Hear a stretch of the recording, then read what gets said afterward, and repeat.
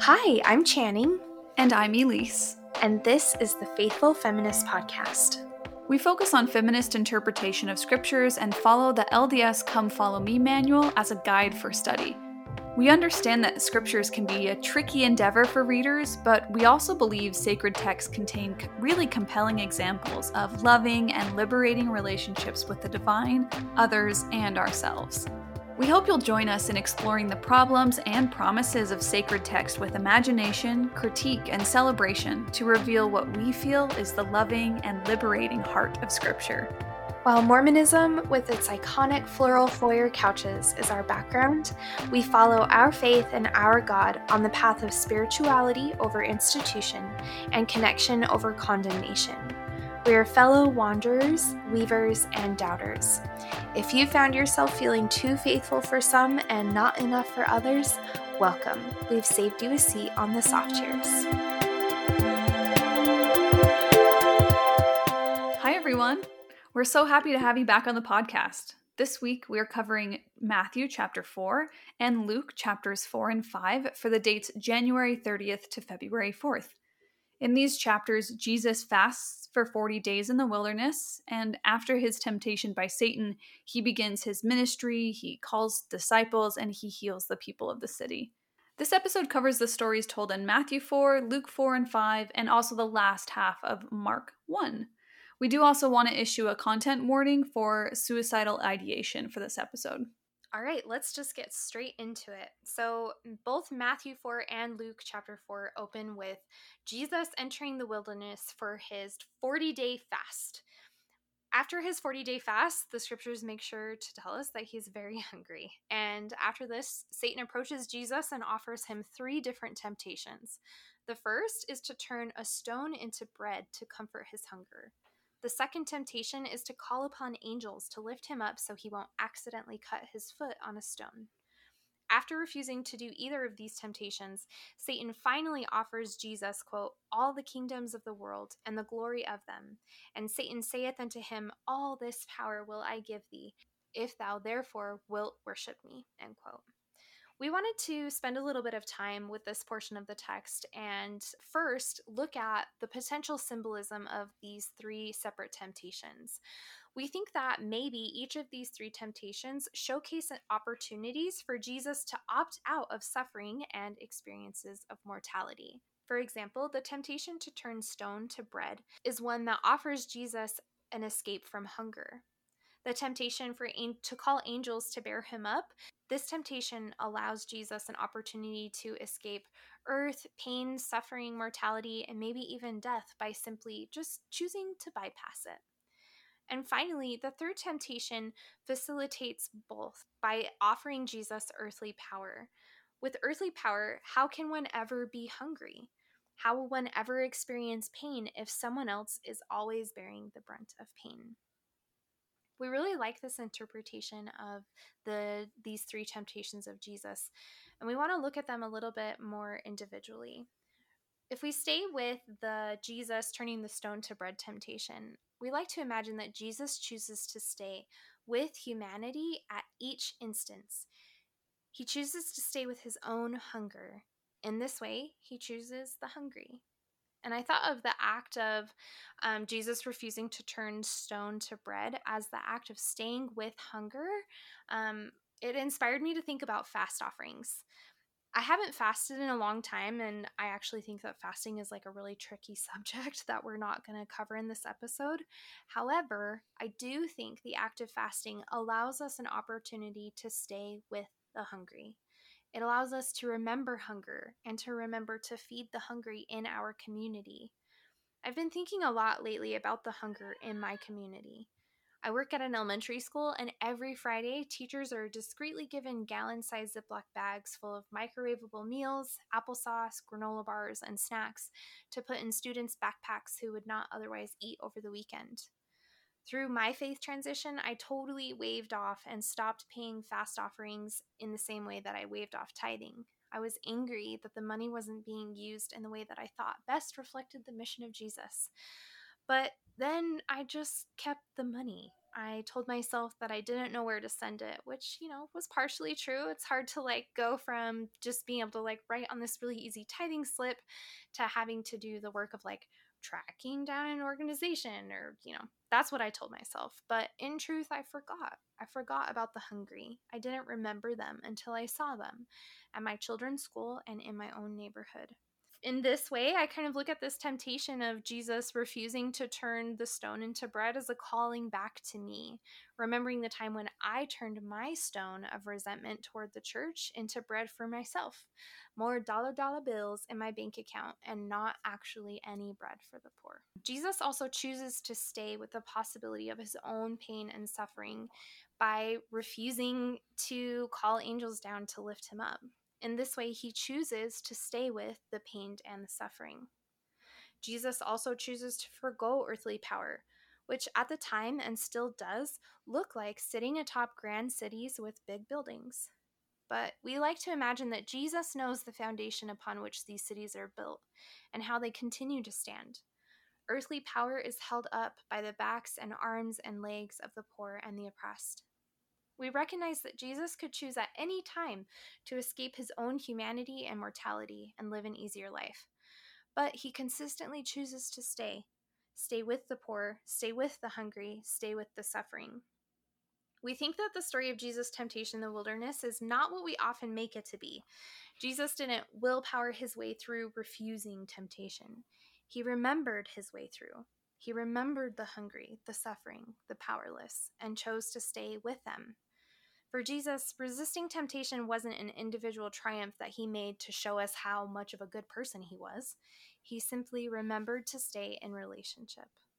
This is a choice that Jesus continues to make throughout his ministry. Later in these chapters, we see Jesus heal Simon's mother from a fever. In Mark chapter 1, verse 34, we read, quote, "He healed many that were sick of diverse diseases and cast out many devils," end quote. Jesus eases the suffering of the poor and the oppressed and speaks on behalf of them.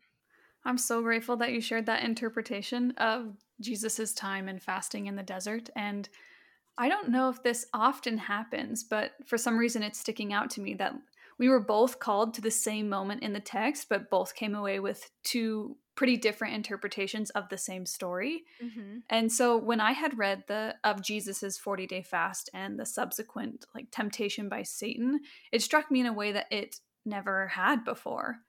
I read of a suffering Jesus, one who had been alone in the desert with nothing but his own thoughts and his withering, hungering body. I read of a Jesus in pain and despair. And although I've never had to survive alone in the desert for 40 days without food, I think many of us have been in low, awful, despair-filled, and scary parts of our own minds. We've experienced isolation and loneliness. We've experienced overwhelming hunger for something more, better, different than the life we currently lead. And for some, the pain and suffering can often become so encompassing and unbearable that when unhelpful parts of ourself show up and say, hey, you know what? You could put an end to all of this suffering. You know that, right? Is there really a life to live if it's always going to be like this? Don't you think it would be better and easier if you didn't have to exist in all this pain at all? When those thoughts show up, it can be very, very tempting to listen to them. And in my reading of the story, Jesus and Satan are not like two separate people. Instead, I see myself as both the Jesus figure and the Satan figure. I'm also not trying to say that suicidal ideation is sin or even of the devil. What I'm trying to say is that many of us experience depression, suffering, loneliness, rejection, and subsequent thoughts and feelings of suicide. And while that doesn't make us evil or less holy, it does remind us that life is really, really hard. Elise, thanks so much for sharing that. I know that that's a really vulnerable place to be. And we also want to offer a reminder that suicidal thoughts about hurting ourselves and ending our own lives can show up for a variety of reasons, especially when we're experiencing intense emotional pain and can't see a way out or an end to the suffering. In the United States, adult men over the age of 45, Native folks, and LGBTQ plus people are at a greater risk of suicide for a variety of reasons, including isolation, depression, historical trauma, poverty, discrimination and harassment, and rejection from family and friends. Of course, it is necessary to take an intersectional approach to understanding suicide. For example, the Trevor Project teaches us that transgender and non binary youth were 2 to 2.5 times as likely to experience depressive symptoms and seriously consider suicide and attempt suicide compared to their cisgender peers. Across race and ethnicity, Native and Indigenous youth who are Two Spirit or LGBTQ are consistently reporting the highest suicide risk. In particular, Black transgender and non binary youth report disproportionate rates of suicide risk, with 59% seriously considering suicide and more than 1 in 4, or 26%, attempting suicide in the past year. And we've shared similar statistics on previous episodes, but I think because we're talking directly about suicide, those reminders are important to have in the back of our mind. And so if we return to the story, what ends up happening is that Jesus does resist. At every turn, when the thoughts of a quick and easy end to his suffering arise, Jesus refuses to give in, and the devil or Satan eventually leaves. And every day we choose to continue living is a godly act of resistance. It's a revolutionary commitment to the fact that we are good, worthy, and valuable. It's a commitment to staying here and finding help. It's a remarkable reminder that somewhere, beneath and among all the pain, there's a person who is beautiful and lively and deserving of love and acceptance. The final piece of this story is that the angels actually do end up coming to Jesus and ministering to him, like we see in Matthew chapter 4. The angels were with him, they cared for him, they nurtured him, and they made sure he knew how much he was both loved and needed. And I read these angels as those who are both physically and emotionally there for us. They are the ones who check in on us, express their love, and help us feel connected. Because increasing connectedness has the powerful potential to decrease feelings of isolation and loneliness. Communities increase connectedness. I also read these angels as helplines and hotlines, doctors, therapists, and medication that help us combat the move from ideation to action.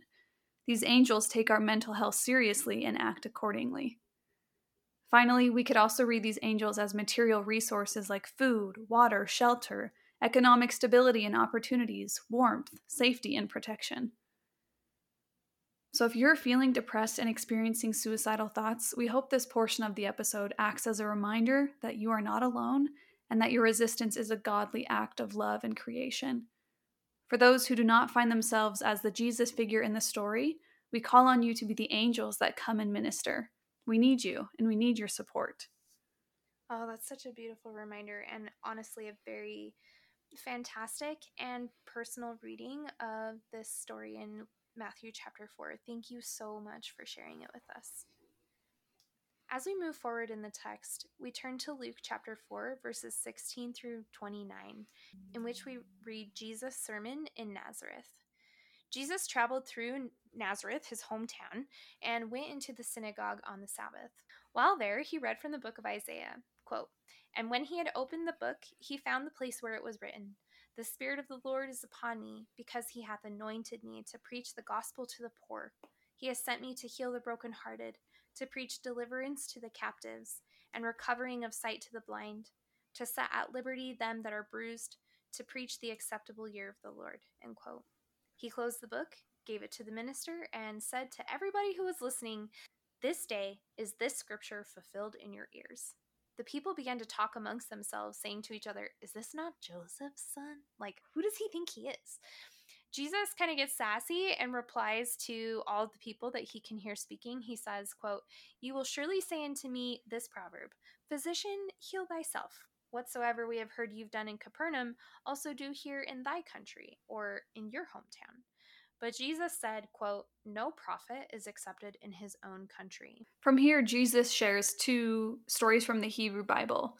The first about the prophet Elijah, who visits a starving widow in Sidon and blesses her and her son with an abundance of flour after her act of radical generosity of sharing her last portion of flour with Elijah.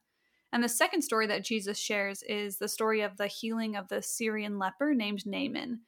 Jesus says, "Many widows and many lepers were in Israel at these times, but none of them were saved." This is an instance where Jesus was openly sharing the goal of his ministry. In essence, he's saying, "I will go where I need to go and do what I need to do." Remember in verse 18, where it says, "The Spirit of the Lord hath anointed me to preach the gospel to the poor, to heal the brokenhearted, to preach deliverance to the captives, recover the sight to the blind, to set at liberty them that are bruised." What Jesus didn't say was he was sent to preach the gospel to the poor Israelites, the brokenhearted Israelites. His teachings were not meant to be for Israelites only, but for all the poor, all the brokenhearted, captive, bruised, and blind. He used these two examples specifically because both the widow of Sidon and Naaman were not Israelites, but pagans and historical enemies of the Israelites. So, what does this have to do with the prophet not being accepted in his own country? We wonder if maybe Jesus recognized this particular approach wouldn't be well received by the people of his country and religious community and would instead be received as a betrayal. He wasn't wrong. We read that the people were, quote, filled with wrath and rose up and thrust him out of the city, end quote. The people didn't want Jesus' miracles if they were meant for just anyone. As I read their actions, I almost wondered if they were saying to themselves, if liberation means that everybody wins in the end, what is the point? And I think that is Jesus' point. The good news of the gospel is that everybody wins in the end, that there are no sides, no oppressed or oppressor, no haves and no have nots. There's no revenge, no flipping sides, so the oppressors get theirs too. We really liked this quote from Marty G. Bell, who is a professor of religion at Belmont University. Bell writes, quote, Jesus, in referencing stories involving the ministries of Elijah and Elisha to those marginalized and excluded from Israel's tradition, advocated that authentic religion does not pander to privilege. The story of Elisha's healing of Naaman illustrates that inclusion is more expansive than concern for the poor and defenseless among foreigners. Privileged and powerful foreigners are also within the purview of God's concern. Much like Elisha, Jesus challenged the accepted social protocol throughout his ministry. Some followers of Jesus, similar to Naaman of old, broke through the prejudice of social pride and reconstructed their lives on a new foundation based in humility. End quote. What we really think is important to note here is that Jesus isn't saying this idea of like, hey, remember your oppressors get healed too. He's not like preaching this idea out in the public where just anybody can hear it. Jesus is preaching to the Jews specifically in a synagogue. And I think that that's significant. He's not saying to the Romans, like, oh, don't worry, you'll get healed too. To read it like that is to forget the context of the original Hebrew Bible stories. Remember that the widow of Sidon showed radical hospitality, and Naaman had to humble himself to like a pretty extensive extent in order to achieve his healing from leprosy. It's not that the oppressors get off easy without having to exhibit a mighty change of heart and change their ways. But it's almost as if Jesus is speaking directly to his Jewish audience, saying, I didn't come here to help you get revenge.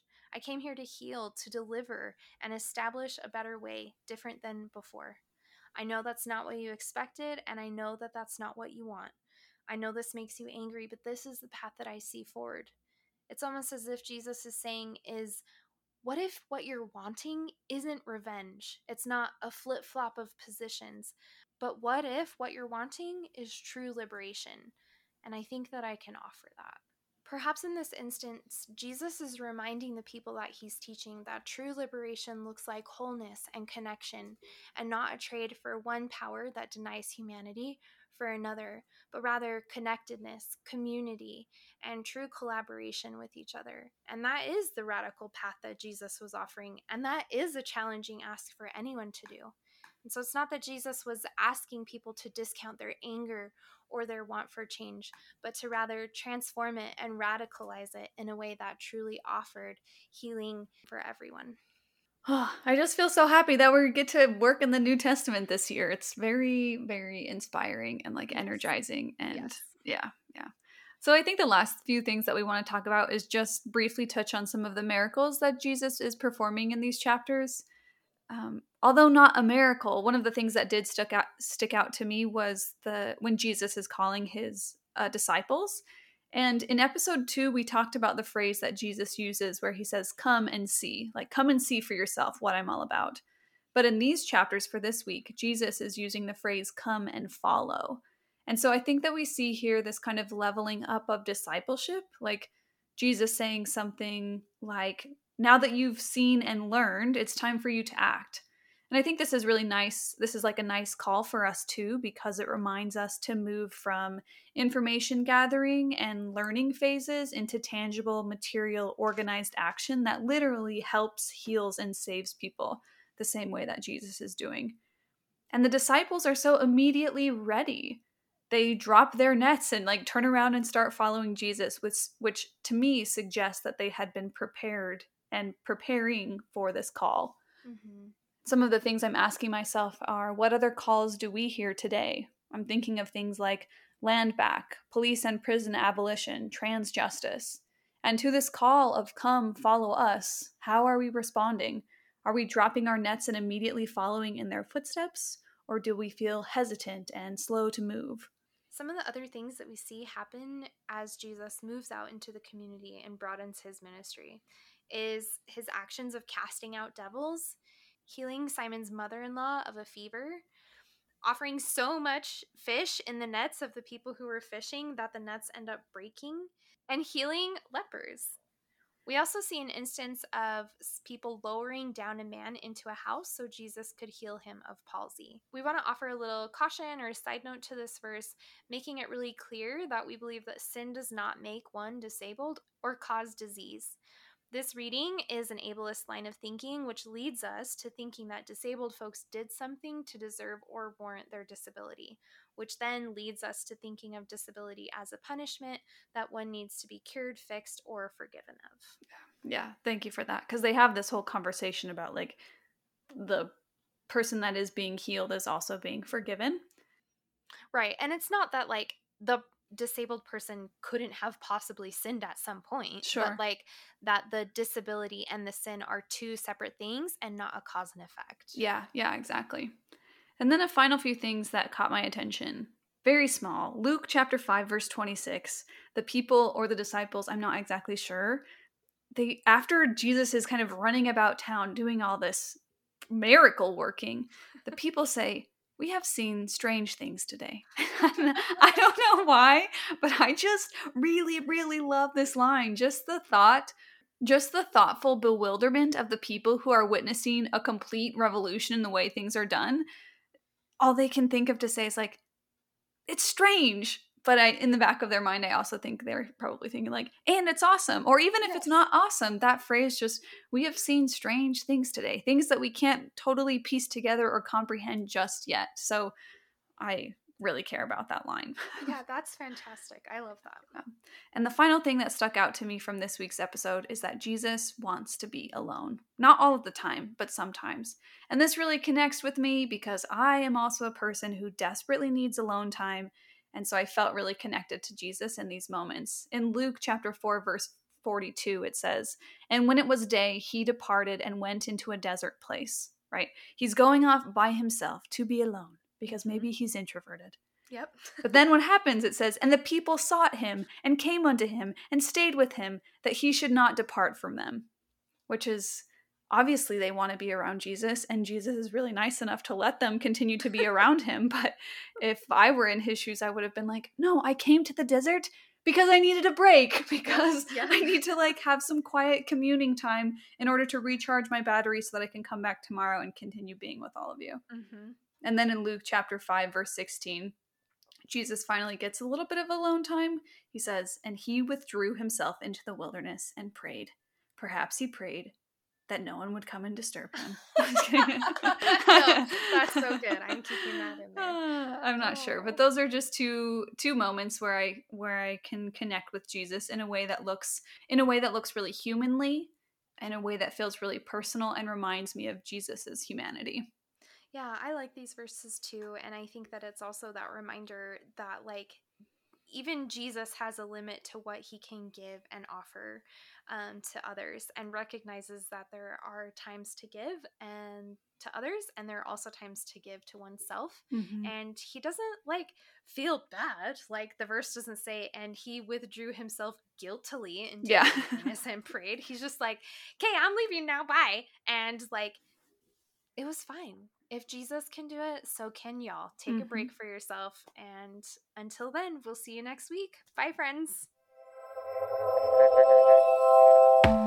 Friends, thank you so much for joining us today for another episode of the Faithful Feminist podcast. We know your time and space is sacred, and we're grateful to have spent ours with you. If you enjoyed this episode, we would love it if you showed your support by sharing the podcast, leaving us a loving rating on iTunes, or connect with us on Instagram as The Faithful Feminists. We're deeply grateful for your kindness and encouragement. We love you so, so much, and we hope to spend more time with you again soon. Bye, friends!